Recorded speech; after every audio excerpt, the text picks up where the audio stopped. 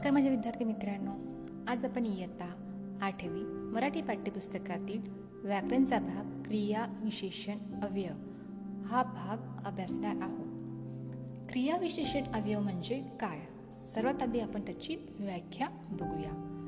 मराठी वाक्यामधील क्रियापदाने दर्शविलेल्या क्रियेबद्दल अधिक माहिती सांगणाऱ्या शब्दाला क्रिया विशेषण अव्यय असे म्हणतात.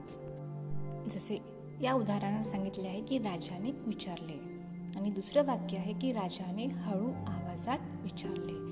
दुसऱ्या वाक्यामध्ये हळू आवाजात या शब्दाने राजाने कसे विचारले हे सांगितलेले आहे. म्हणजेच क्रियापदाविषयी अधिक माहिती सांगितली आहे.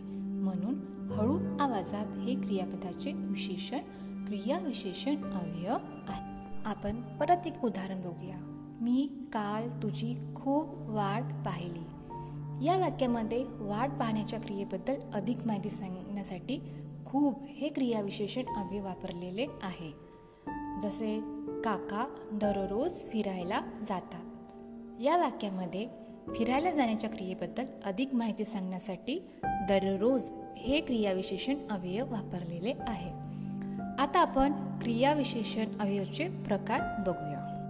क्रियाविशेषण अव्यय याच्या एकूण 6 प्रकार पडतात. पहिला, कालवाचक क्रियाविशेषण अव्यय. या क्रियाविशेषणाने क्रिया केव्हा घडत आहे याचा बोध होतो. दुसरा आहे स्थलवाचक क्रियाविशेषण अव्यय.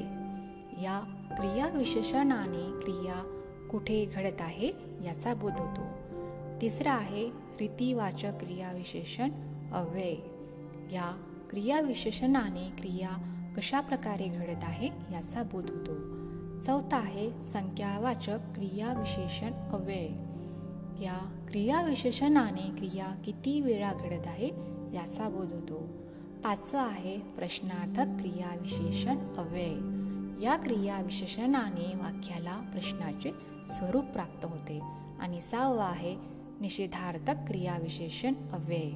या क्रियाविशेषणाने वाक्यातील क्रियेचा नकार किंवा निषेध व्यक्त होतो. तर मुलांनो, हा होता आजचा भाग क्रियाविशेषण अव्यय. धन्यवाद.